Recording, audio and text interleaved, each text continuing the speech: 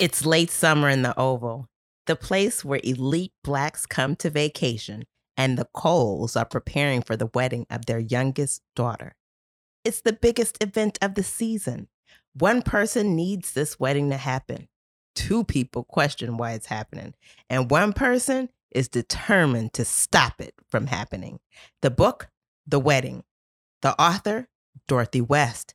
And you're listening to Lit Society. Let's get lit.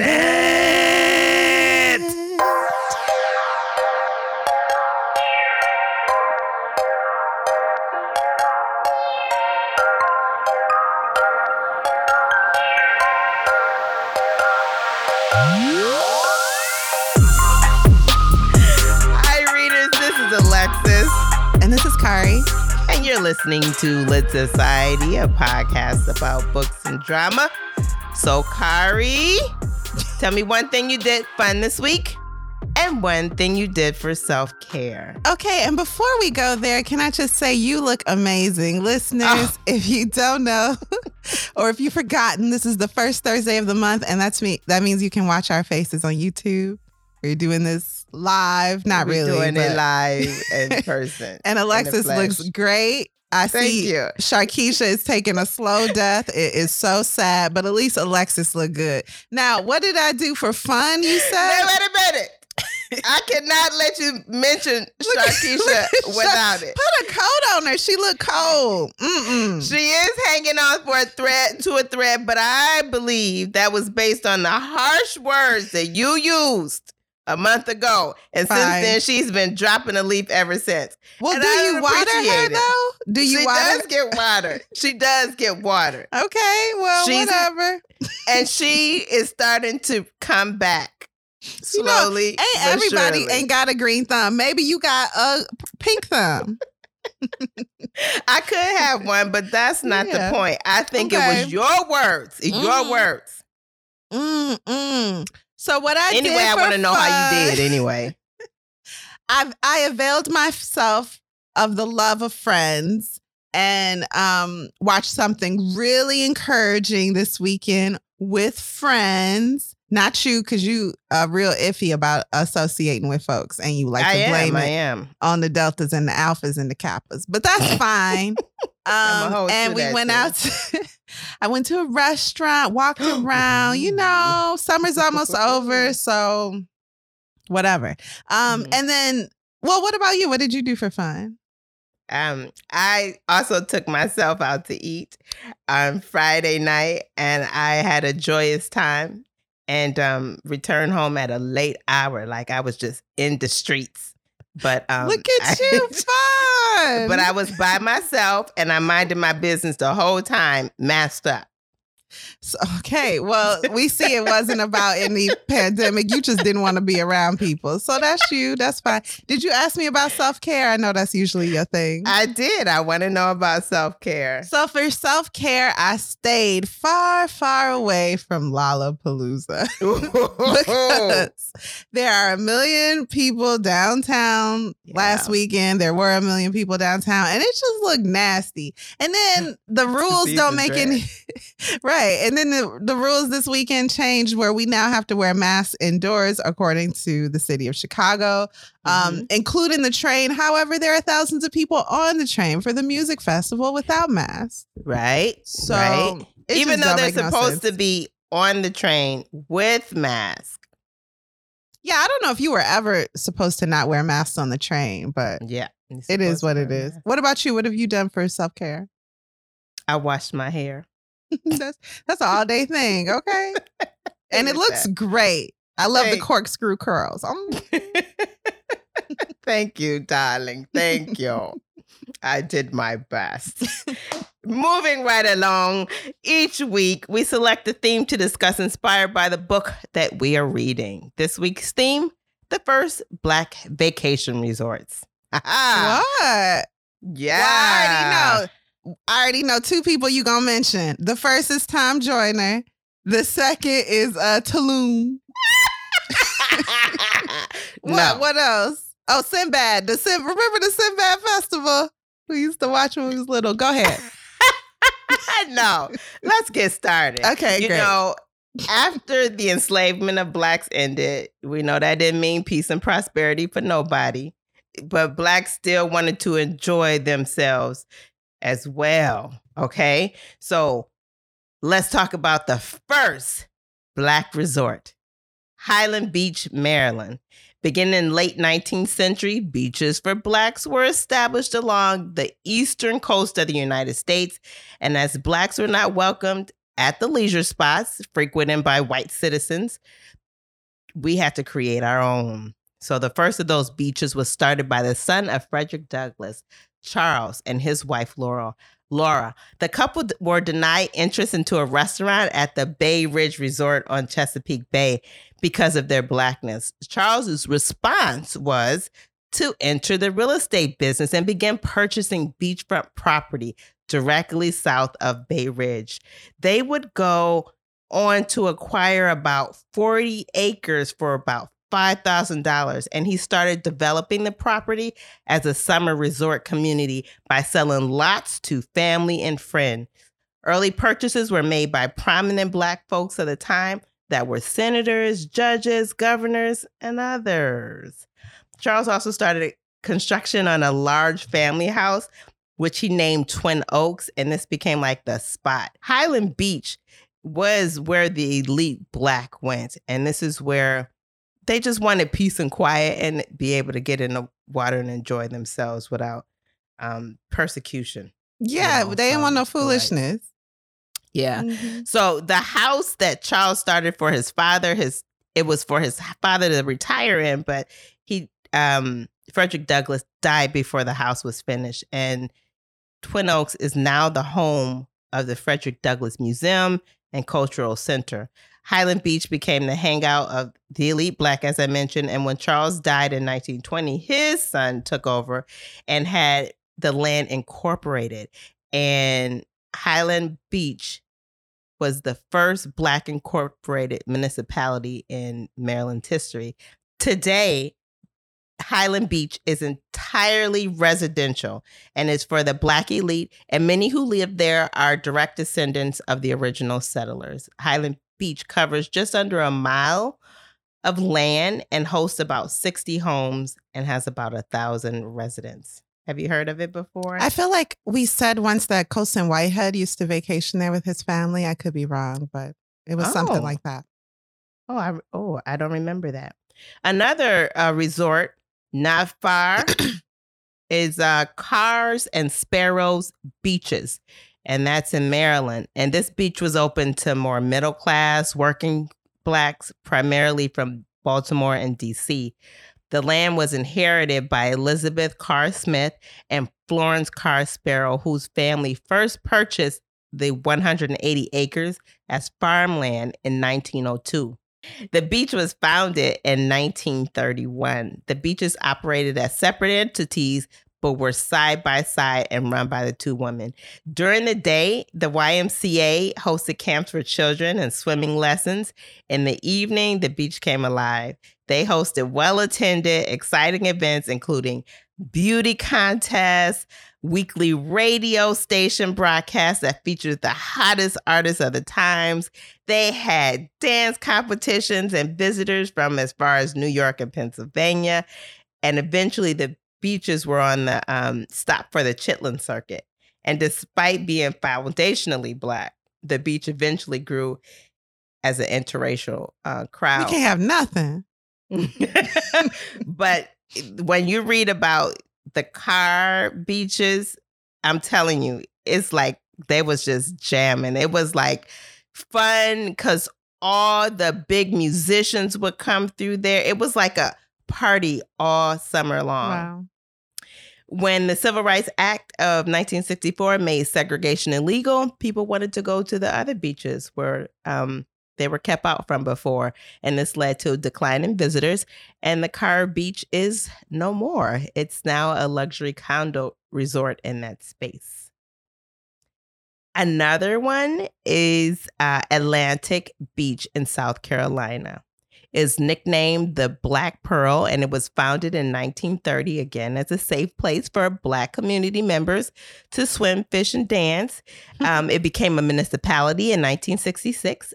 the foundation of Atlantic Beach and the surrounding sea islands was by Gullah Geechee people. Are you familiar with who they are? Absolutely. Yes. Yeah. So the Gullah people took over the land of their former masters and made it their own after the Emancipation Proclamation. Today, the Gullah Geechees still live in pockets throughout the Carolinas, Georgia, and Florida, where they practice their unique culture and speak their own language and live life connected to their indigenous roots.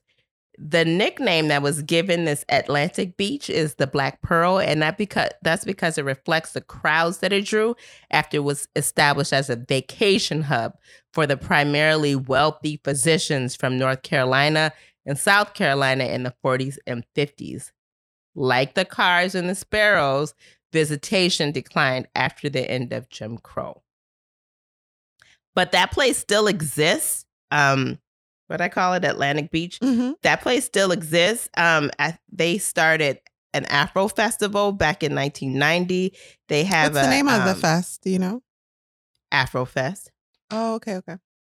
Mm-hmm. They have a annual Black Biker Fest there, and something that celebrates the Gullah Geechee people, an annual festival there. So that's still a Black spot to be.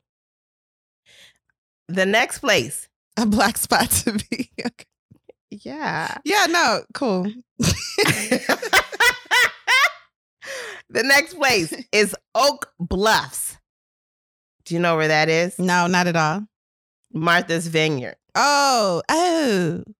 Yeah, African-American residents in Martha's Vineyard began in Oak Bluffs neighborhood as a cottage.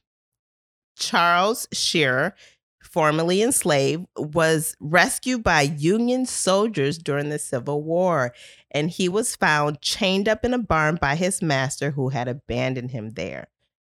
Charles went on to attend Hampton University, a historically Black university, in Virginia, and saw a business opportunity when he realized that Black residents in Martha's Vineyard weren't allowed to rent homes there during segregation. So he purchased and opened a small inn called Shearer Cottage in 1912, which he opened to any African Americans wanting to visit the area who couldn't find lodging elsewhere. Its first guests were Black Brahim. You heard of that before? No. Black Brahim, I hope I'm saying it right. It's like Ibrahim without the A. So Black Brahim, elite Black families with deep roots in Boston. That's who they are. And other guests such as artists, judges, lawyers, principals of school, you name it. Some loved it so much they decided to settle there. One such person is our author, Dorothy West. And finally, there is Sag Harbor, New York. Just after World War II, say it slowly, get it right, homes were sold to working class African American families for just a few $100s in Sag Harbor, New York. Today, its beachfront property, its quiet, affluent neighborhood, has soared to tens of millions of dollars and hosts some of the nation's wealthiest African American residents. It's near beaches called the Nineveh and Azurist, and they were the first African American developments in the Hamptons, and they're now carry a reputation of glitz and glamour on New York's Long Island. Is it still predominantly Black and brown people who, they vacation there or they live there now, you said? I think they live there. Many of the homeowners in Sag Harbor are still African American, but gentrification is coming through. And so they're selling these houses. They're restoring them. I saw a house they're now selling for $55 million. And I know the people, of course, aren't responding well to this change, but that's what's happening. So that's it. These are Black vacation spots before Black people, before the end of segregation. And they was popping, especially the Cars. Cars was So that's I was going to ask, which one do you wish you would have been able to? Yeah, Cars. Obviously, because it sounds like been all up in there. It sounds like a classy cookout, and I always want my cookouts to be a little classier than they are. Cookouts are great, it's your family, kids running around, water balloon fights. But I would love to like get dressed up and have a cookout.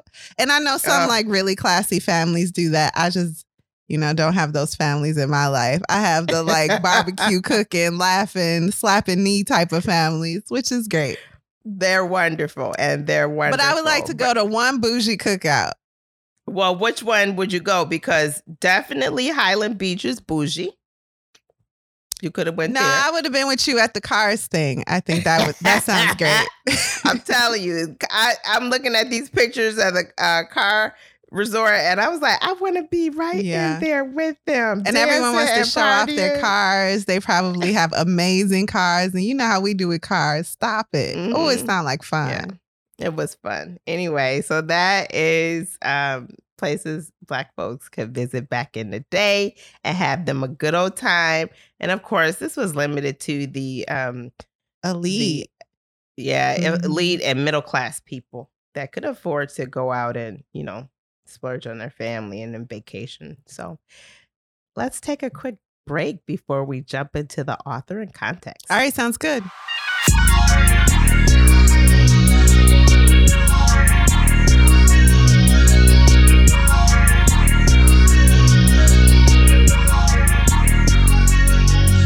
And we're back. Kari, can you give us some context and background on our author, Dorothy West? I can. And I love how fired up you were about the theme, going back in time, reliving that. I love it. About Dorothy West. She was born June 2nd, 1907 in Boston, Massachusetts, part of the Harlem Renaissance she was. So for those that don't know, the Harlem Renaissance was one of America's greatest periods of like intellectual and cultural activity. At its center were Black Americans filling Harlem neighborhoods of New York City with their art, their writing. A lot of things went down. Science. Famous names in this era include Langston Hughes, Zora Neale Hurston. Even Josephine Baker, by way of Paris, is considered part of this movement. Mm-hmm. And of course, our writer, who we're featuring today, Dorothy West. Did you know a lot about Dorothy before we read this book? Not at all. Had you known Langston Hughes? Yes. Zora Neale Hurston? Yes. Josephine Baker? Yes. So why we don't hear so much about Dorothy West, I'm not sure. But she is a prolific writer. Her father was born a slave, but when free, became a successful businessman. Her parents raised her to think high and move forward, I'll say. Late in life, she wrote that in Boston, Blacks were taught very young to take the white man in stride or drown in their own despair. So basically, you can understand the way the world works, do your best, or you can just, drop dead. She detailed how her mother guided her and her many cousins, all with varied skin tones, into this inhospitable world. And she's quoted in the Washington Post as saying, and I'll quote her now, "We were always stared at. Whenever we went outside the neighborhood that knew us, we were inspected like specimens under glass. My mother prepared us. As she marched us down our front stairs, she would say what our smiles were on tiptoe to hear. Come on, children, let's go out and drive the white folks crazy." She said it without rancor, and she said it in that outrageous way to make us laugh. She was easing our entry into a world that outranked and outnumbered us. If she could not help us see ourselves with the humor, however wry, that gives the heart its grace, she would never have forgiven herself for letting our spirits be crushed before we had learned to sheathe them with pride. Who speaks like that? Who writes like this? So... excuse me. Dorothy West then moved to Harlem with her cousin, who was a poet, and wrote profiles, short stories, even founded a magazine during the Great Depression. And then later, as you mentioned, she spent 4 decades in Martha's Vineyard, writing for a small newspaper, and her supporters and colleagues include Jackie Onassis. And the latter encouraged West to write her final novel at the age of 85 years old. That is the book we're reading today. Mm-hmm. At her death, she was one of the last surviving members of the Harlem Renaissance. And when asked what she wanted her legacy to be, she responded, that I hung in there, that I didn't say I can't. End quote. And I love that. That too. So that's all I have about Mrs. West. What about you? Oh, I have some gossip too, but I'll let you go first. Okay. I don't know, because mine is gossipy too. Is that the proposal? Yes! We're trash. Go ahead. What you... My eyebrows went up. I know, like, yes, okay. Somebody proposed to her. I don't remember who that is. Yeah, because their dad was like, you kind of acting a little soft, so I want you to, So basically, the dad thought the son didn't like women, so he wanted him to marry a woman, because that's how that works. So yeah. And then there was another proposal. Oh, so the guy, just to finish that, go ahead. Proposed to Dorothy. He proposed to Dorothy. Dorothy declined, okay? She declined. But she wrote her letter and proposed to guess who, Kari? Langston Hughes. And proposed, girl, and proposed. And what did he say, Kari? I'm going to pass. You great. You just not great for me. The tea. Yeah. The tea. Yeah, that was she lived a rich life. I mean, but to be able to say, like, I proposed once to Langston Hughes. Yeah. And then I would just say on a dare to make it like to add that. Yeah. My friend said go on and do that. I wasn't even serious. He thought I was serious. He crazy. Yeah. Imagine that. That happened though. I love it. Thank you for sharing that information about Dorothy West. Appreciate it. Why don't you give us a brief synopsis without spoilers before our deep dive? Sure, I'll do my best. So, there's death in the air.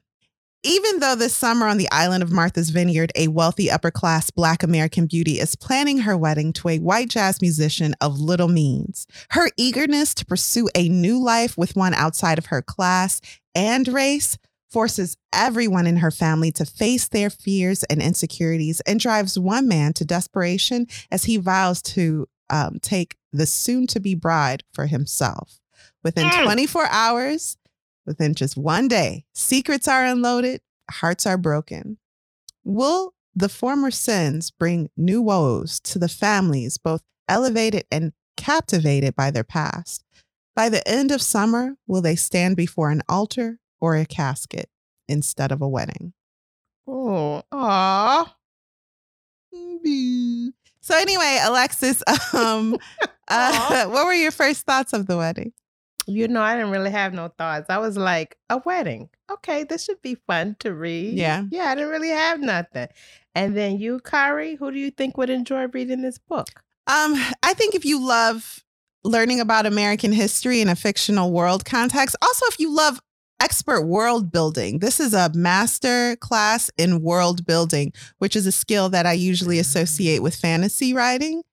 So for this to be, what is this? Is this a romance? Or an anti-romance? I would not say it's a romance. For this to be a fictional anti-romance, she done created a new genre. I love the expert world building that's going on here. So if you're into that, into character-driven stories, you will love this book. Okay. Wow. You've said a mouthful. I love the brief synopsis. So why don't we just get into it and you could spill the spoilers. Okay, so I'm gonna set up the book, and then I thought we could just talk about the characters because they're what's driving this story. Yes, please set it up. Let's hear it. And I'm going to rely on you heavily because I'm so prepared for this episode. Oh, no, don't do me. Okay. So part one. What child can't play the piano? This is taken from one of my favorite quotes in the book. So it's summertime in the Oval. And Alexis, can you please describe Ovalites who, while I was reading this book, I kept thinking in my mind, Ovaltines. Can you please describe the Ovaltines? Elite doctors. It's kind of like the The summer resorts that I described, they're the same people. The elite class, not so much middle class, but the elite class of Black people. They were doctors, lawyers, and in this particular family, lots of doctors. And again, light and bright. Yeah, light, bright, almost white. And there's still colorism at this time. And by this time, I mean 2021. So, of course, in the Oval, at that time, there was colorism.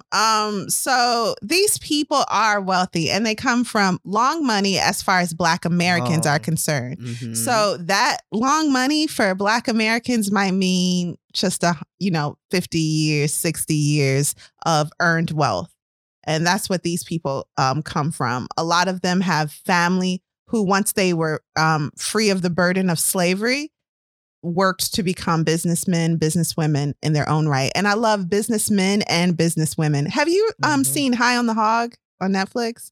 I watched the beginning, the first episode of that. I didn't get to the next ones. Yeah. I still have to watch it. But it came to my mind because one of the main matriarchs in the story, she started a business free from just like she was made free. And then she started a cooking business and was very successful.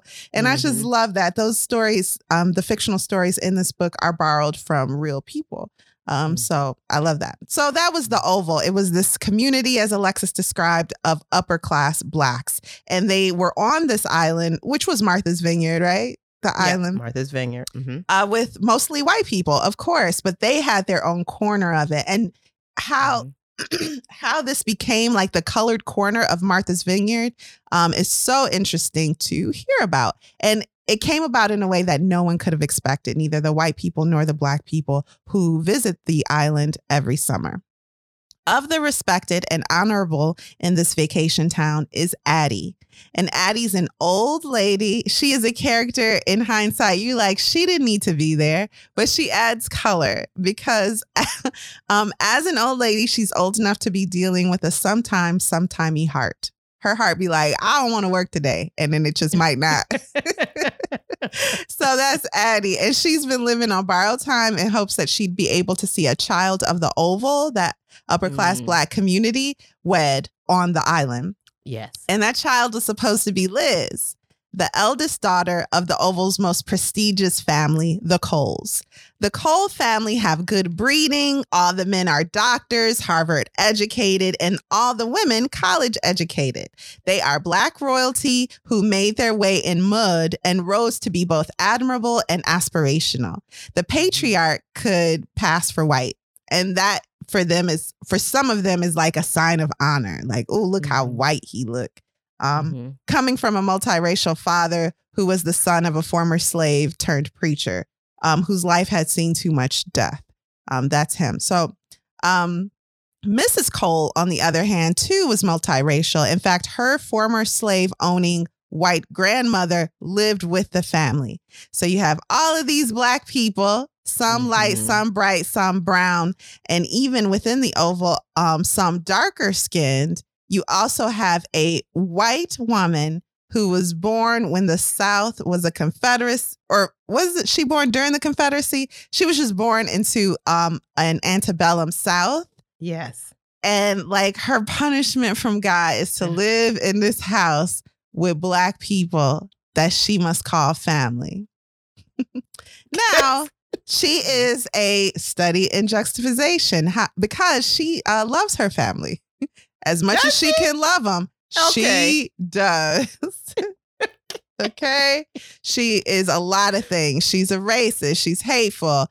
She can't believe that all this good white land went to these cannibals. And that's the great grandmother in the house with these Black people, which to me is the makings of a comedy.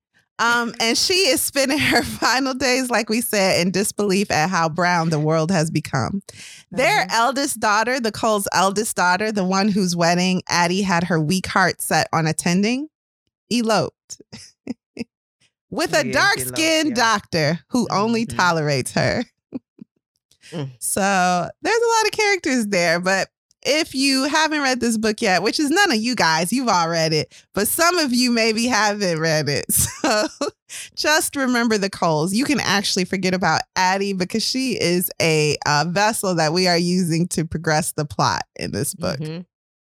So all of Addie's dreams of attending a wedding in the Oval were put into Shelby, the Coles' youngest and last daughter. So the Coles, that couple that's on the top of the social ladder or whatever, in the Oval, they got two girls. One, Liz. She ran away and married a dark-skinned man, a doctor who can't really stand her, kind of really. And then the second is the youngest girl named Shelby, and she's marrying a white man that plays jazz. Man. Okay. So people like, oh, these girls. Oh my goodness. So that is why the family grinned and bared it, though, when Shelby brought home not just a white man who the racist great-grandmother actually saw as a glimmer of hope. Like, oh, there's a line in here I want to read because the grandmama is like, oh, okay. I got so many tabs in this book, y'all. Also, I'm going to just read some things directly from the book. I want to read this to you. And now Graham, the great-grandmother, and I'm quoting, was 98, wanting a hand to cling to herself, wanting Shelby's hand because it was being joined in marriage with a true white one. And that union, in the time of generations, would return to its origination, the colored blood drained out degree by degree until none was left, either known or remembered. Wow. So if you're not understanding, the great-grandmother is so happy that Shelby's marrying a white man because eventually their blood will be clean of the brown. That's what she think. Mm-hmm. Mm-hmm. So they're going to ignore that he's of low class, a jazz musician. And the mother says, in what is one of my favorite lines from the book, what child do you know who can't play the piano? It's a thing, right? Yeah, they're upper class people. They're like, everybody can play the piano. That's your living? What you do for work?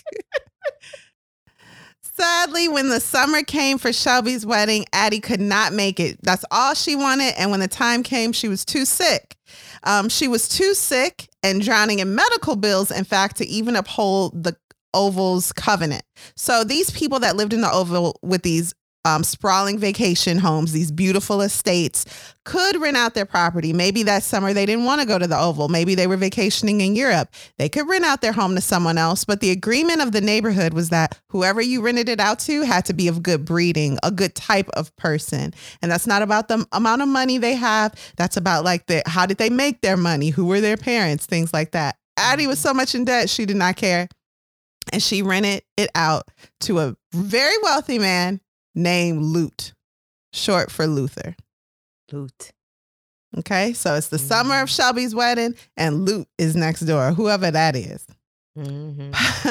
Part 2, women play the flute, Lute plays the women.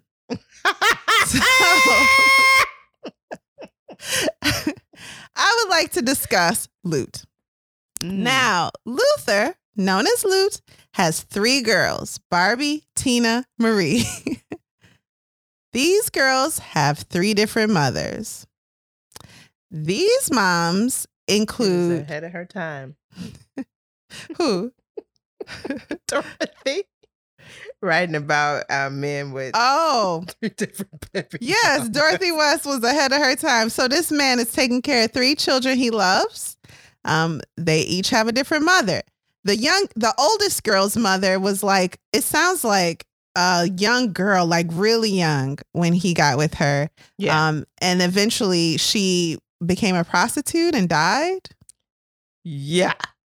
And he treated her very, very badly throughout that marriage. She was like a distraction for him, just something to do. But then when she got pregnant, he didn't want his children to know a life without their father. So he married her, but he never loved her or cared for her. The second was a Polish immigrant who followed him because she was in love with him. He was really mean to her, beat her up a lot, sent her back to her family. And the last was a woman named Della. Now, Lute looks like Idris Elba, okay? And all of these women, all the girls' mothers are white women. During this time, that's scandalous. It's scandalous to have 3 ex-wives. You legally married 3 women. All of them. Yeah, and at this point in the book, we're like, you married 3 times and you got divorced 3 times. Yeah. And you got these beautiful girls who don't know what it's like to have a mother. And the middle girl, Tina, fantasizes about having a mom. So when they infiltrate the Oval neighborhood, Tina spends a lot of time with the brown mom next door. And I know, she getting a lot of hugs and them pillowy breasts and a lot of good cooking and a lot of bellowing laughs. Mm-hmm. And she's like, is this what a mom's like? Because all the moms I known just cry, and then they cry so much that dad has to hit them. These girls are traumatized. They don't even really know it. Mm-hmm. Yeah. And so she's like, if this is what a mom's like, I want one of these. I want one just like this one. In fact, I want this one. Yeah, I don't want one of these. I want this woman to be my mom. And she like falls in love with the mom next door and is like, maybe my dad will marry you next because he likes getting married. So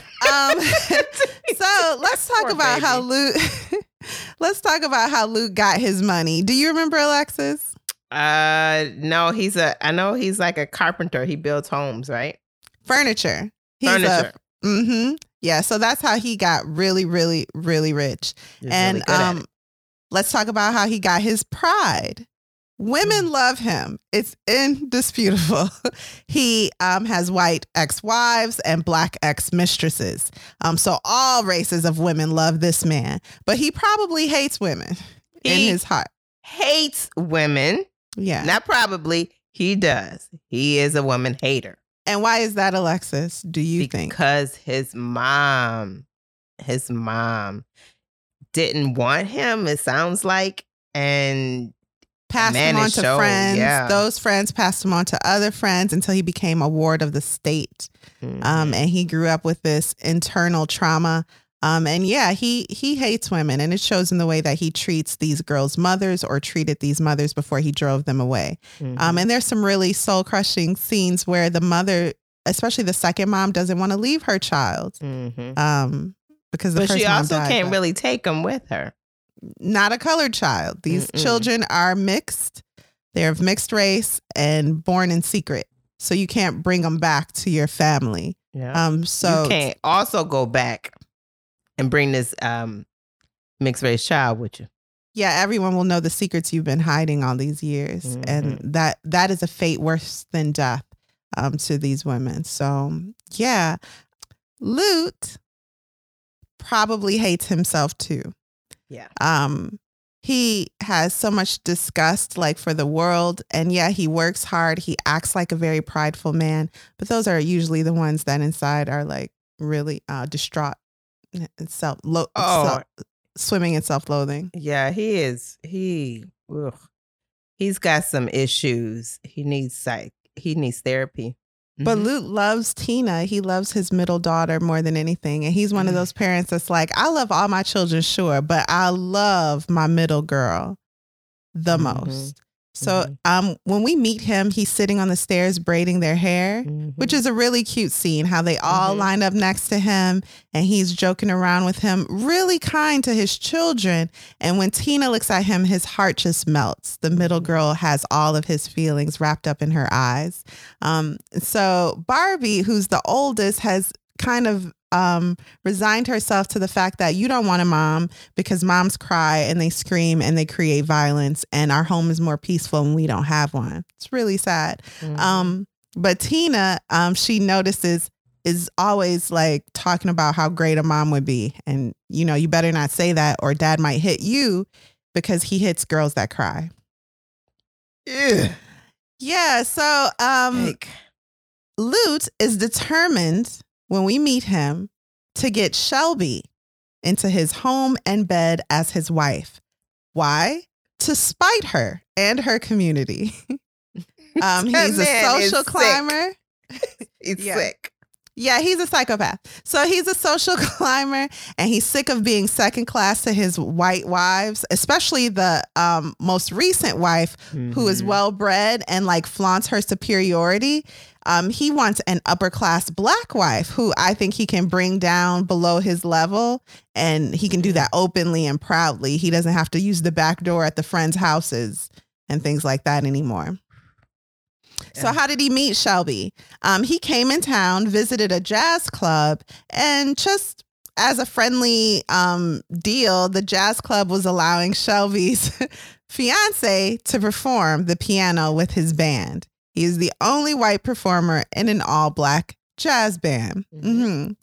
And I think this type of situation is like threatening to Luke. Like he feels, well, he says openly, what in the world would a white man have that I don't? So I'm obviously going to take his soon-to-be wife. I'm taking his fiance. I'm going to have all her money. And it's not about the money. It's about the class, right? Yeah, I'm going to marry up in class. And she will be the mom that my little girls need. Mm-hmm. And it's going to be great. He just decides this. Mm-hmm. That's so weird. Part 3. Color is a false distinction. Love is not. So I thought we could go through the family tree and explain the following. Number 1, how each person is related to Shelby. Number 2, what their biggest fears are in life. Number 3, what their greatest joys are in life. 4, how they found their mate. And lastly, what secrets they are hiding. So let's start with Shelby's dad. Shelby's dad's name is Clark. Okay. Clark, if you go way back in Clark. So it's so nice because there's a family tree in this book and I needed it. I started making my own. Like a picture? Do you have the physical book? No. I have a Kindle. So, and it's not in the Kindle? I didn't see it. Yeah, you need it. You need it in this book. So let's see. That's his dad, grandfather, great-grandfather. Okay.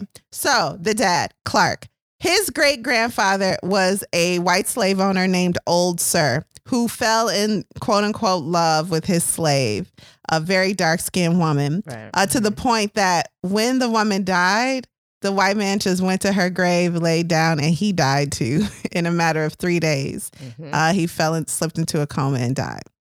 He left to their child not everything, but a home and some land. Yeah. That butternut woman, as the book describes her, married a preacher.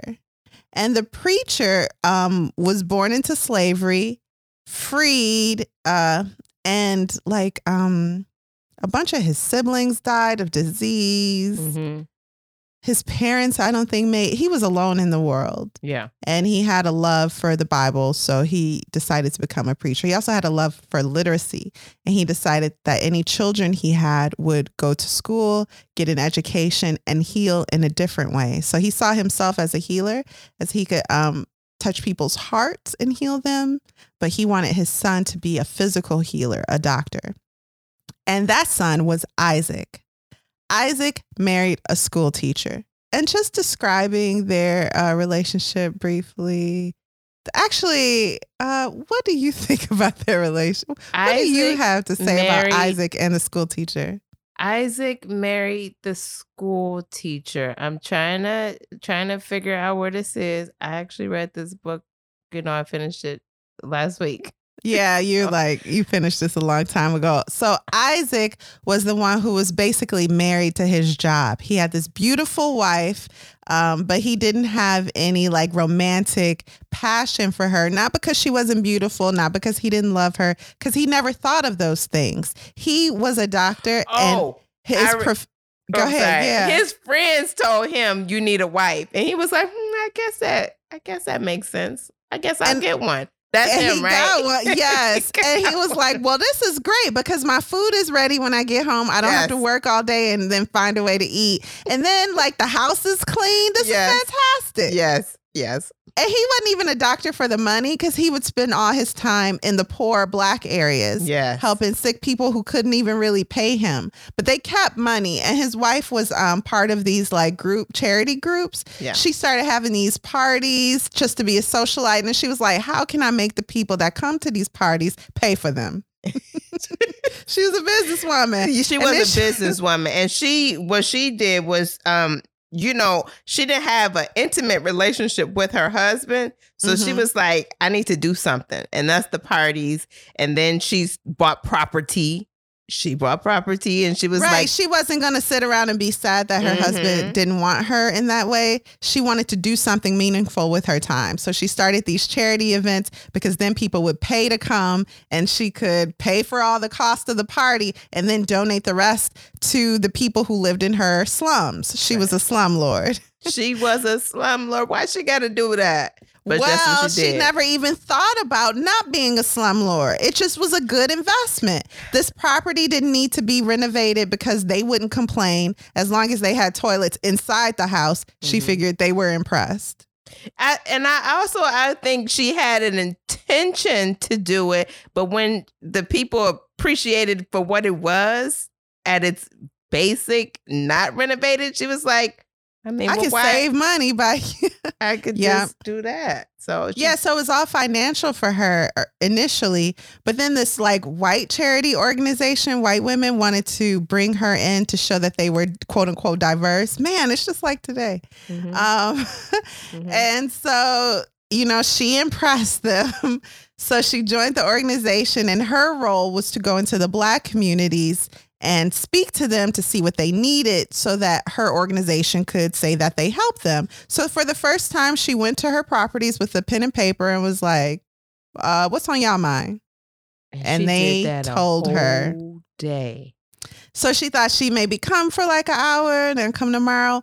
Once the people who lived in those properties found out that someone was there to talk to them, to just listen, it was like a line up to her chair. People who just wanted to talk about the people that came before them that died, everything they left behind in the South, what they were up against in the North, how they were dying, why they were dying, what they were leaving behind, their children, how they didn't have enough, how they missed the South. They hated the racism, but the South was beautiful and the North wasn't. And it was foreign. It was like going to a foreign land.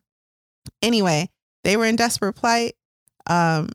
Not entirely, and she wasn't entirely without guilt for that. So taking in all those stories and her role in them, she went home and just cried. Yeah. This for me is one of the most interesting interchanges in the book. Her husband hears her crying and he approaches her bedroom door because they got separate bedrooms. Yeah. Like he would approach a sick woman. It was the first time he could take the love he had for the people he helped and apply it to his wife. They spend a night of passion together and he immediately dies. She woke up like, am I dead? I feel like it's death somewhere. She woke up like funny, that. Y'all. That's not funny, but she woke up like, ooh, it's just cold. Like, it's cold. Death. But no, it ain't cold. The birds outside. Oh, my husband dead. I get it. But this is the perfect way for them to like. Insane. I was like, well, who did? Girl, her husband was dead. Her husband woke up dead, and one of her first thoughts is, will his son be mad that he wasn't around? Because he was always helping the poor. And she goes to sleep after spending this wonderful night with her husband, thinking about the people, how she's going to help them. She's going to change. She's got a lot she's going to do. And she do it. So her son is named Clark. And Clark is light bright and nearly white. Clark falls in love with a very brown, dark-skinned woman who is named Sabina. And he has a line that he repeats twice. What is it? There's no beauty like a dark-skinned woman when she's really beautiful. Oh, yeah, he does say that. Yeah, he says that a couple times about Sabina. She is soft and malleable and intelligent and meek, and she is unmatched as far as a woman is concerned. But there's a woman named Corinne whose father is the president of a university or something. And she's unmatched for a wife. So he falls in love with Sabina and he marries Corinne. Seems like the right thing to do. Also, a racist grandma approves. Oh, I'm just going to call her racist grandma. That's a good name for her. Yeah, so a racist grandma gets Clark in a room alone and is like, y'all been to a couple parties. Are you going to marry my daughter? And he's like, He's like, how can I tell this woman her daughter is boring? So he goes, I don't think she'd have me. Right. And racist grandma is like, nonsense. Y'all getting married, right? Yes. And he's like, no, yes, no, yes. And then they're both saying yes. And he's like, okay, I mean, fine. I'm like 28. I mean, okay. Might as well. Sure, why not? Sure. So he breaks Sabina's heart, doesn't give her an explanation, and marries Corinne. Listen. He too is a doctor like his father. And he hires a woman who reminds him of Sabina. He says he didn't even know she reminded him of Sabina. And they carry on an affair for 20 years. Oh, Alexis, 20 years. Years. Yeah, at least 20 years. So that's Shelby's dad. Now let's talk about Shelby's mom. Right off the bat, she knows about the affair. She doesn't care. She has her own affairs. Let's get the money. That's Corinne. Mm-hmm. Okay? Corinne really is really attracted to dark-skinned men, but she won't marry him because she's got this light, bright, and nearly white husband. And she's a colorist because she was raised by racist grandma. Yes. And adopted a lot of racist grandma's views, including the self-hating ones. So she, in secret, spends all her time with dark-skinned boys. But Corinne knew from past experience that Rachel's first wave of sympathy and concern would quickly abate, and that her next thought would be fueled by her resentment that in her ripe and willing womb, no seed had ever been allowed to germinate, in keeping with Clark's code that no one of his blood would ever have a child they had to hide. She, who would have given Clark the ultimate manifestation of love, was forced to wash her children away, while Corinne, whose womb had been made safe for self-indulgence with the men who were dark enough to excite her, could never replace a lost child for a living one, or bear the son for Clark that lived its useless hour in Rachel's loins. It was true that in the nighttime of love, Corinne desired and was possessed by the very darkness that repelled her in the day. Her repulsion was grounded in the suspicion that given her forebears, only chance had given her the proper, fair color. Chance had smiled again and given her 2 daughters in her likeness, but Hannibal's half of her makeup still had to be heard from, and the chance of that pattern continuing unbroken was too slight for her to risk a 3rd try at bearing Clark a son. Her fear that she might reject her child as Josephine had rejected her was too deeply rooted in her psyche for her to drag it up to the surface and ignore the consequences. Okay. And actually, Clark knew that about her. Did he? Yes, he knew that. He knew that about her. That's why he didn't think she was interested in. He knew she wasn't interested in him. Before they were married, when they would go to these parties, she would only dance with the dark-skinned men.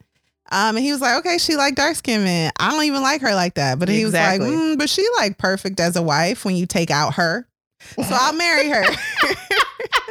And she still like dark-skinned men. He's still in love with Sabina, trying to replace her with the secretary named Rachel. So let's move on to Corinne. Corinne's ancestors. Colonel Lance Shelby fought for like the Confederacy, staunch racist slave owner. Graham is like, Graham, by the way, is the daughter of Colonel Lance Shelby. And see, Shelby gets her name from her great-great-grandfather, the slave owner. It's a mess. Graham is like, these slaves loved us. They loved us. They didn't even want freedom. Freedom was thrust upon them. And now look at them. Living with me. She could not stop reminiscing about the past. She romanticized the South. She would have loved Gone with the Wind. Loved it. Read it 50 times. Owned the movie. She would have loved Lady A. Anyway, the point is, racist grandma really loved owning slaves, and she really loved antebellum South. It was like their own, what do you call it? Like regal class. And she was part of it. And it was fantastic. And the slaves, bless them. They so ignorant. They don't know nothing about freedom. Then they got to be free. That's so sad. And the irony is, now Black people are free. And you, Grandma, all your family left are Black. Because. Oh, tell this story. Tell it, sis. So Graham had this daughter, right? Graham's husband died. And the daughter's name was Josephine. She was like nothing to write home about. She was nice or whatever, but she was like getting sick a lot because they couldn't eat. Because and this is true, a lot of these plantation owners, once slavery ended, had no idea what to do with themselves. And they just dipped into poverty to the point where women would fade in the street from hunger. That was like normal. So yeah, Graham and her daughter, Josephine, are going hungry, but they have their class to cling to. So they still see themselves as better than the poor whites. So and Josephine is like starving. They're starving to death, okay? But they have class. They have the class. And they look down on white people all day. All day. All they think about is how they're so much better than the white people around them who came from the North and work. And they starving. And they're starving to death. But then time, just keep on passing. And once you think you better than everybody, there ain't nobody for you to marry. So Josephine is like, oh no, I'm 37. I'm unmarried. I'm unmarried and without child. Well, this there was a slave that was free. She didn't feel like freedom was thrust upon her. But her first thought was, I wonder if Massa will let me go to school now that I'm free. You know how sad that thought is as a child? She had only known slavery and now she heard she was free. Oh my goodness, I really hope Massa lets me go to school. So it turns out there was no Massa, of course. And her parents didn't see what schooling would be like for. So they told her, no, but you can cook. She was like, great, I'm going to do it to death. And she became really wealthy. She had a son, named him Hannibal. And Hannibal seems like a very sweet man, very intelligent, loved his mama. His mother sent him to school up north. She died. He became a successful professor. And he thought back to a girl he knew in the South named Josephine. That's right. 38-year-old fainting Josephine. Hannibal is like, well, I'm going to write to that girl. I know she white, but I'll marry her. I really like her. And her mom, go ahead. He fell in love with her because of the stories that racist grandma would tell about slavery. I was going to glance over this part. However, I'll just tell y'all, just between us, Hannibal's kind of like a mess because he was driving Miss Daisy. Miss Daisy is racist grandma. Yes. And he would drive her in a carriage through the old plantations so she could wax poetic about how great slavery was. And there is a part of him, I do kind of understand, because in his mind, he's not paying really any attention to the slavery part. He's just letting this old woman talk about what's in her heart. And he falls in love with the grandma. He has a familial love for her. She's absolutely racist and ignorant, but he loves her. And he also falls in love with the daughter in a different way, a romantic love. And he's like, I could see a life with you. And Josephine is like, well, marrying a Black man is worse than death, but I don't have anyone else to marry. And I'm kind of always dying. So I'll marry you. So she elopes. She runs away. Graham lies to all the friends and is like, oh, Josephine, yes, she's where is she? She went to go get treatment in New York for her sickness. Yeah, because we doing wealthy stuff. And now her doctor is moving to Europe, so we got to move to Europe, so bye. And all the friends is like, girl, if you don't go get your daughter, who we know is dead in the bedroom upstairs. So the friends is like, I don't know what you're talking about, but I know you lying. Fine. So Josephine gets really sick and writes to her mom and is like, I know I eloped with a Black man, but come see me before I die, please. Josephine got sick because she was married and pregnant with a Black man's baby, and it horrified her that she died inside. a little bit every day until she died. So she did kind of fall in love with Hannibal too, but those racists, that racism was so ingrained into her bones that she was disgusted by herself, by the world, and like she was sick. Alexis, like she was sick because she fine. So Graham, racist grandma, who you'll come to love, lovely racist grandma, she doesn't even think about it. Her daughter has betrayed her in a way that a Southern mother could not dream of a daughter ever betraying you. But when her daughter needs her, it only took a second for her to step on it. It's like she got the letter and was on the train. And so she arrives and she's like, hello, everyone. Southern royalty is here. Where's my daughter? And so the daughter's like, oh my goodness, racist grandma, you came. But she calls her mom. Yeah, she calls her mom. And Hannibal was like, can I get you anything? I'll go sleep in the basement if you want, because I know you like that. And she's like, yes. And bring me my mixed breed grandchild. And so Graham touches the granddaughter, right? Falls in love with her. Or she never really, I don't know, has a moment with her. She just loves her. Right? I don't know. She had to grow to love her for sure. Because, did she? Yes, she did, because she did come out white-like.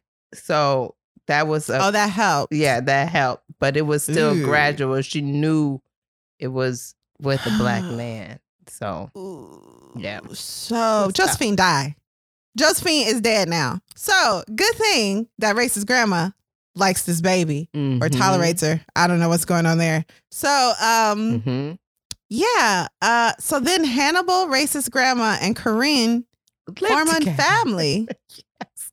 They are a whole and family. It's like everyone's enjoying it, including racist grandma, who loves talking about how she hates it.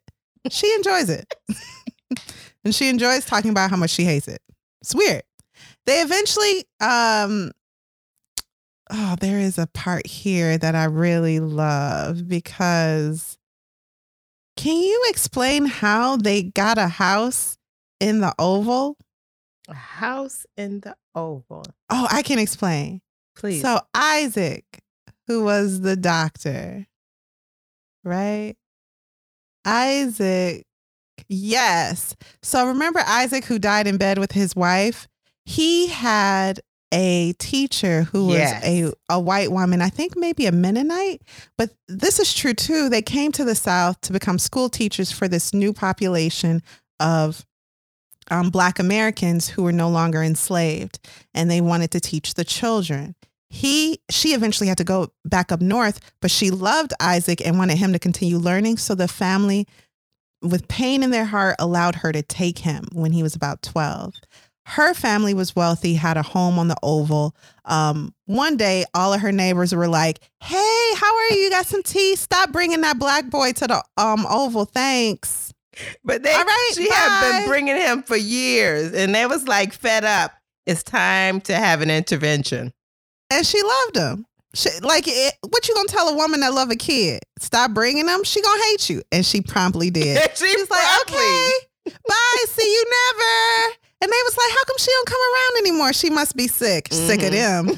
So she on her deathbed was like, I'm gonna really stick it to him and give this house. Did she give it? No, she didn't give it. I feel like somebody else got the house and they got it. But they had the house. They had the house. So no doubt there was a covenant that at this time, because there weren't the black people weren't there yet. So the white people weren't supposed to sell to the black people, but that school teacher did sell to a black person. It wasn't to her grown-up student who grew up now. It was to Hannibal and racist grandma. Yes.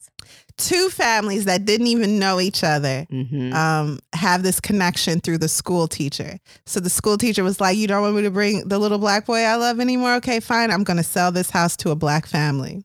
So Hannibal buys the home for vacations. So Hannibal dead. Now it's just Corinne, racist grandma, and light, bright, almost white Clark. Okay, that was a lot, you guys. But that's basically like the makeup. Right, Alexis? Am I missing anything? No, that's the family. You talked about the children. You talked about Lute's 3 wives a little bit, minus that, that part and stuff. So, well, let's get a little bit more into that part in our final part 4, how it ends.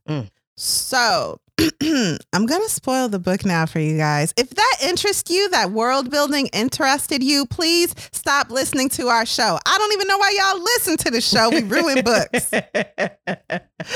If you read the book or you really don't have interest or time to do it, fine. Proceed at your own risk. I'm going to ruin the book. So the father, Clark is so happy his youngest daughter is getting married because he's only staying with Corrine until the kids are out of the house and free from having to depend on their parents. And then he's going to marry his secretary, Rachel, who reminds him of Sabina. It's been 20 years. Also, Liz was on vacation with her dark-skinned husband that can barely stand her, the doctor. Excuse me, not vacation, her honeymoon. Oh, no, you're right. She was on her honeymoon and caught her dad with his secretary. Mm-hmm. With his, or not secretary, nurse. I think she's a nurse. And yes. She's a nurse. Mm-hmm. The father is I cannot wait for Shelby to get married so I can promptly divorce Corinne. In fact, before I even leave the island, I'm going to tell her my plans for a divorce and I'm going to go marry Sabina. I mean Rachel. So the father receives a letter from Rachel. And it's hey, I'm getting married to a friend because I've wasted 20 years of my life on you and I can't take this anymore. And this is garbage and I hate myself. And, I'm not as passionate about him as I am about you, but I don't care about nothing about passion because look what passion done got me 20 years of limbo and misery. Bye. By the time you receive this letter, I will be married. Truly a dear John. Mm-hmm. Truly a dear John. And he reads it over and over again, hoping that the words will form some other meaning. I don't want to know if you might change your mind about marrying me. I've chosen to change my mind instead. Tomorrow, when you receive this letter, I will be the wife of Jim Logan. Just the two of us before a justice of the peace. I'm sure Jim's name is not on the guest list of your friends or on yours, nor is mine. Shelby's wedding will be totally unaffected.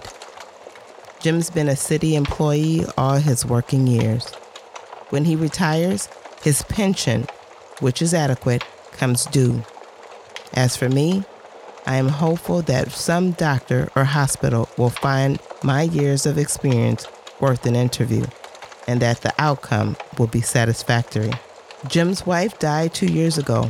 We met years before at bridge parties and became close friends.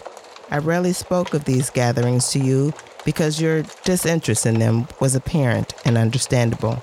His daughters know me and are fond of me because of my affection for their mother. They are married themselves with young children.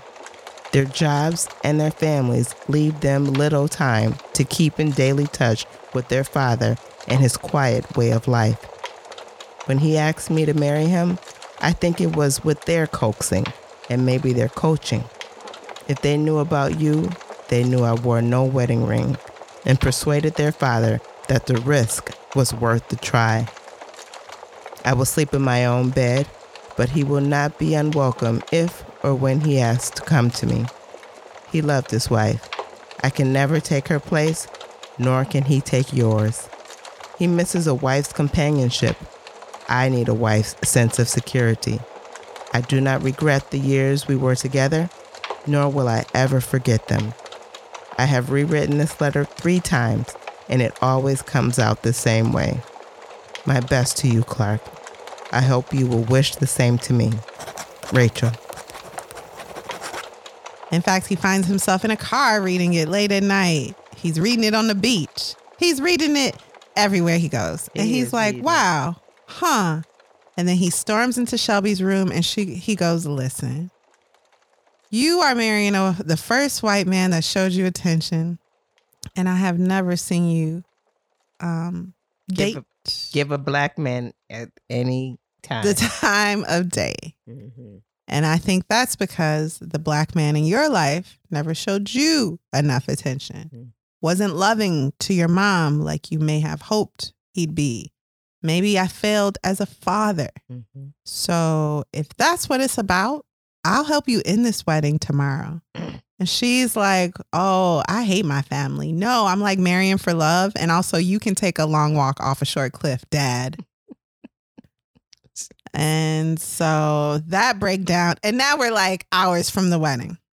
Because this whole book takes place 24 hours from the wedding. Mm-hmm. Mm-hmm. So now we're just hours away. And she's like, thanks, Dad, for unloading this on me right now. And she's in tears. And she's like, I hate this family. We're so weird. And then Lute wrote her a letter. Somehow his maid got it, or cook. And then the Cole's cook got it. And it got to Shelby. Yeah. So this letter is like, girl, you know I can do for you what that man can't. Something like that. And then her sister is like, maybe he can. Her sister is like terrible in the advice department. Loves her a lot. Loves her a whole lot. But is like really bad at giving good advice. So she's like, just see what he got to say or whatever. What's it gonna hurt? Hours from your wedding to the white man that play jazz. Whew. No one can say that, by the way. They're like, why is this happening? But okay, love. Lou is waiting for her on the beach. Idris Elba is waiting on the beach, shirtless for no reason. He ain't in the water. And he like flexing his pecs, left, right. He taking in some sun. It's foolishness. And then Shelby is like, hi. And he's like, hey, girl. Hey, girl, hey. And she's like, you wrote me a letter? He's like, mm-hmm. Because, you know. And he started laying the game down on her. And she thinks about Mead, which is the name of her fiance. Like, if you want to give him a real, like, bland name, Mead is the man's name. She's like, I love Mead in so many ways, but I've never felt like animalistic passion for him. Am I supposed to? That seemed to be what everyone in my family is battling with. Am I supposed to be like that too? She hadn't seen that in her family at all. No one has that kind of passion for their mate. So why would she look for it in her mate? Her sister does. But her sister is also only tolerated by her husband. I don't believe that. I don't believe that. Yeah. What don't you believe, please? I don't believe her husband tolerates her.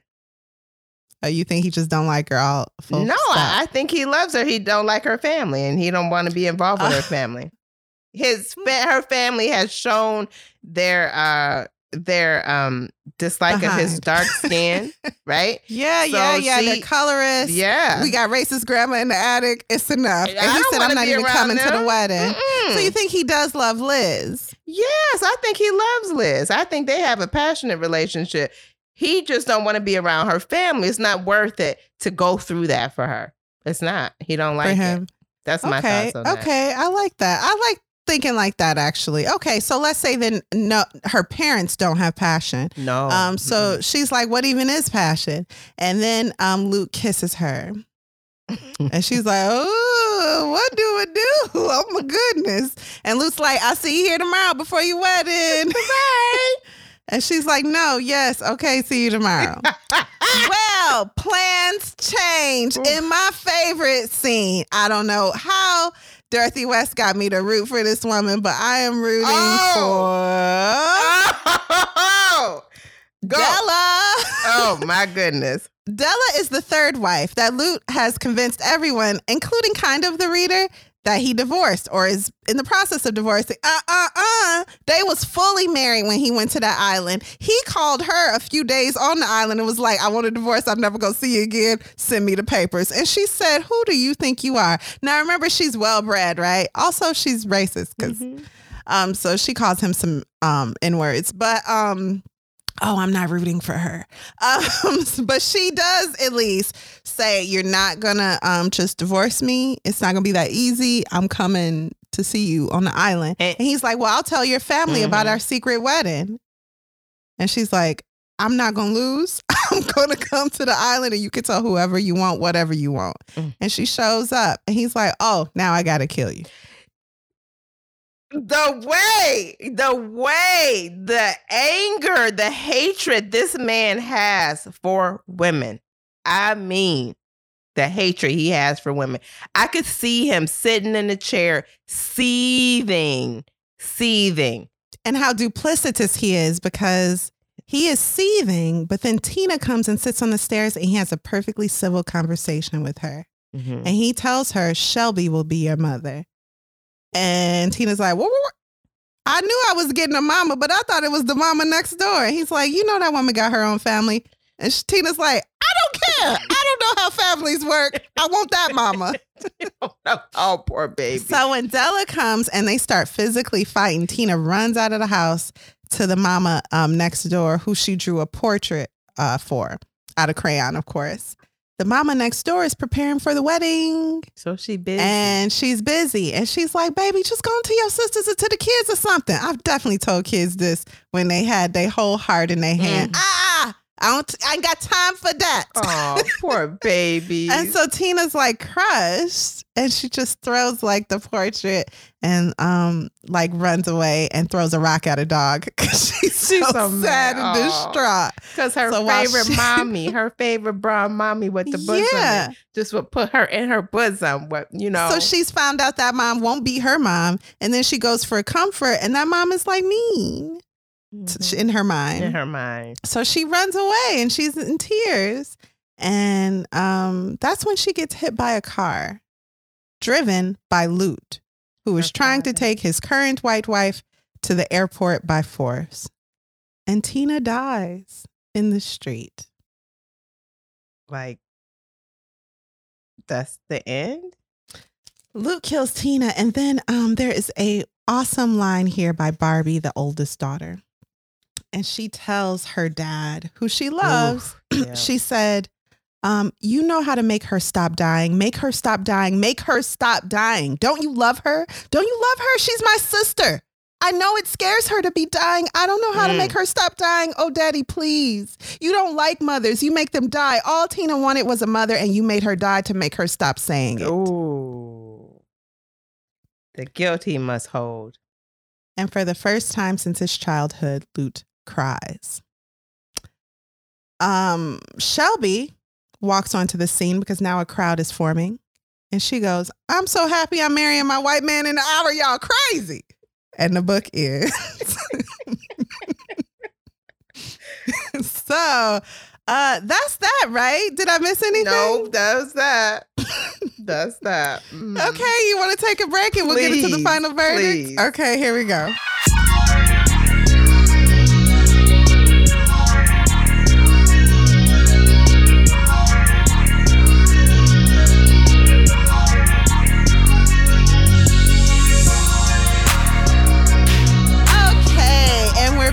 Alexis, what did you think of The Wedding, and would you recommend this book?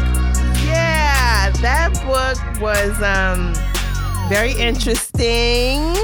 Lots of characters, and they are like filled out with nuances, and these characters are just filled with things going on. They are not at a loss for anything.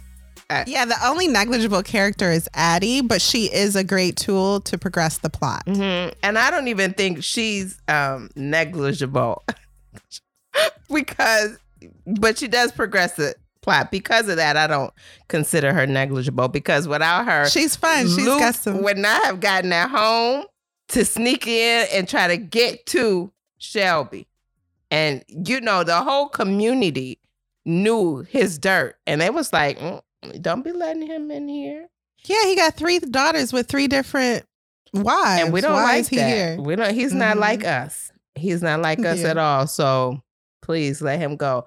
But I understand the idea of marrying. My aunt says this. She said you need to marry up? No. Marry up? No.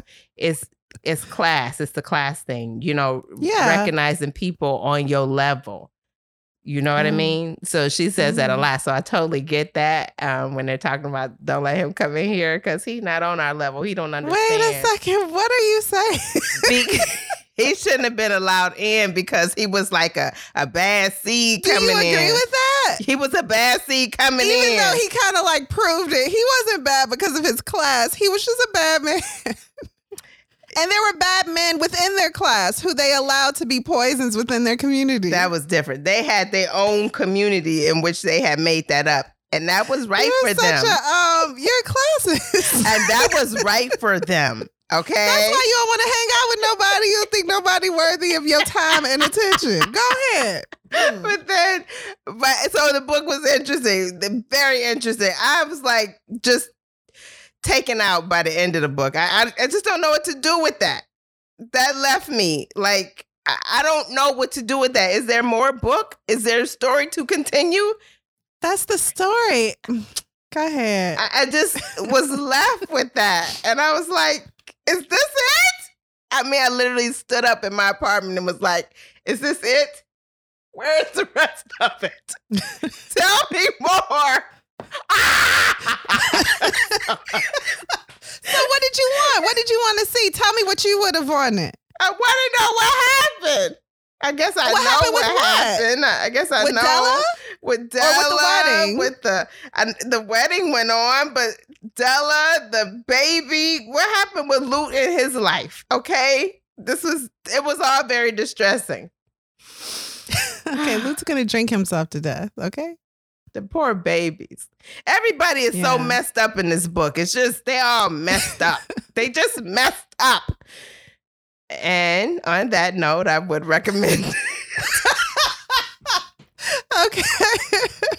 I would recommend it to others. Mm-hmm. Mm-hmm.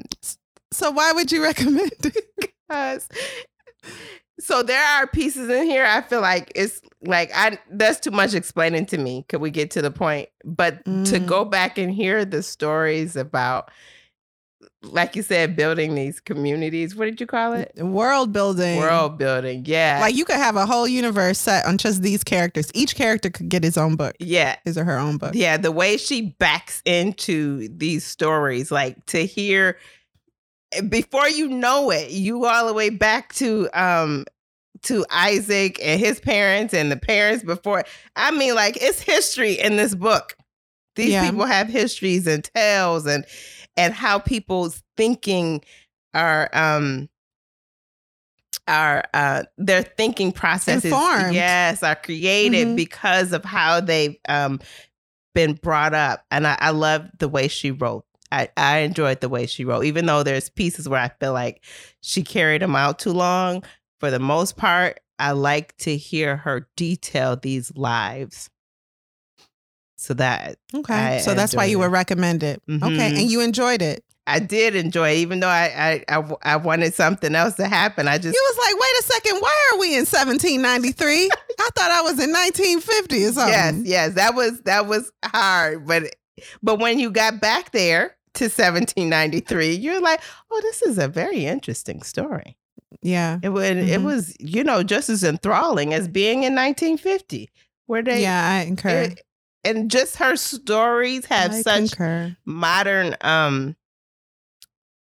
today's value. I mean, like all these people could live right now. Outdated. No, all these people could live right now. And granted, she published it in 1995, but she did start it years before that. I thought it was a well-written book, and I would, because I'd like to have a discussion about the characters. That's another reason why I like it. Because you can talk in depth about these characters and their mental health issues, because they all got them. Yeah. Mm-hmm. So yes, I would recommend the book. How about you, Kari? I think that this reminds me a lot of Toni Morrison's writing without the darkness. So Toni Morrison likes to confront the uncomfortable in society, and that includes race relations, that includes relationships between women, and, between family members. But Toni's books always leave me solemn and lost in I don't know, they're just a little darker. And what I liked about this is I didn't have to mentally prepare myself every time I opened this book. I wasn't feeling like, okay, let's go. I was able to just get lost in their world and their history, and even the bad parts, they won't darken my days. Whereas I've thought of Toni's books like days. Like, it's hard to shake a Toni Morrison book. Mm-hmm. But the writing is so exquisite and extraordinary in the same way that Dorothy West's writing is very unique. I've never read anyone aside from Toni and Dorothy that write like this. They put a lot of meaning into one sentence. Mm-hmm. And that part I read where the girl is like breaking down and telling her dad to stop her from dying. So powerful. That mimics how the girl would say, stop crying, stop her from dying, stop her from dying. There's everything in this book is done with a purpose. Mm-hmm. And it's everything you read makes you think of something else you read within the same story. So I really, really, really enjoyed this book. I don't know why it took me so long to just read it. I started yesterday, and that's what I've been doing today.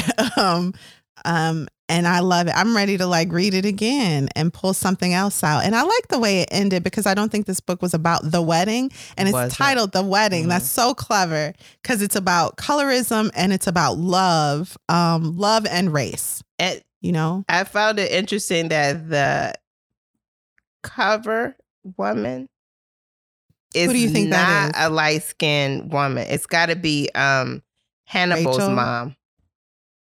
Oh, okay. I was thinking Rachel. As somebody who actually got married. Do you think she's in a wedding dress? I say so because it's white. Well, I don't know. But I did think that was interesting, too, that it's not one of the Coles on the cover. And that drives home the point that this book is about race relations and how that affects love. Colorism. Love between familial love and romantic love. Mm-hmm. And how it can destroy it if you let her. At the end of the story, after watching that baby die in the street, Graham finally picks up her darker skinned great grandchild. Mm-hmm. And that is the period on the story. So racist grandma would not touch the darker skinned grandchild, which is Liz's baby. And she spewed a lot of hateful things about the baby. But when you're faced with the idea that baby could one day not exist, that maybe makes some people in a way reorganize their priorities or rearrange their priorities. Racist grandma's going to be racist till she die, which Absolutely. Will be tomorrow. Yeah. Absolutely. Yeah. She don't have long for this earth. But I would definitely recommend this book. Really well done. I want to read more of Dorothy West because this is not her most popular book. Right. Her most popular book is what, Alexis? It's on the tip of my tongue. It's a familiar expression. The living is easy. The living is easy. Yes. Yeah, so that was published in 1948, and The Wedding didn't come out until 1995. I remember, too, a miniseries starring Halle Berry, produced, I think, by Oprah. Do you remember that? No, I absolutely don't remember it, but I was reading an article, and it said, read the book first. Okay, so, it was terrible. All right. All right, so that's that on that. We both recommend it, and we both enjoyed it, and that's The Wedding. Yeah, so what are we reading next week, Kari? More Than Enough by Elaine Welteroth. Yes. Okay, well, thank you for listening to Lit Society. We'll look forward to meeting up with you next week, Thursday. Lit Society is brought to you by me, Alexis Anaria, and Kari Herrera. Support the cause by leaving a 5-star review for our show on Apple Podcasts, along with a comment about why you absolutely love us. We love you too. If you've enjoyed what you just heard, tell a friend about Lit Society. Visit litsocietypod.com for show notes, this month's book list, and to sign up for our amazing email newsletter. And until next time, read something.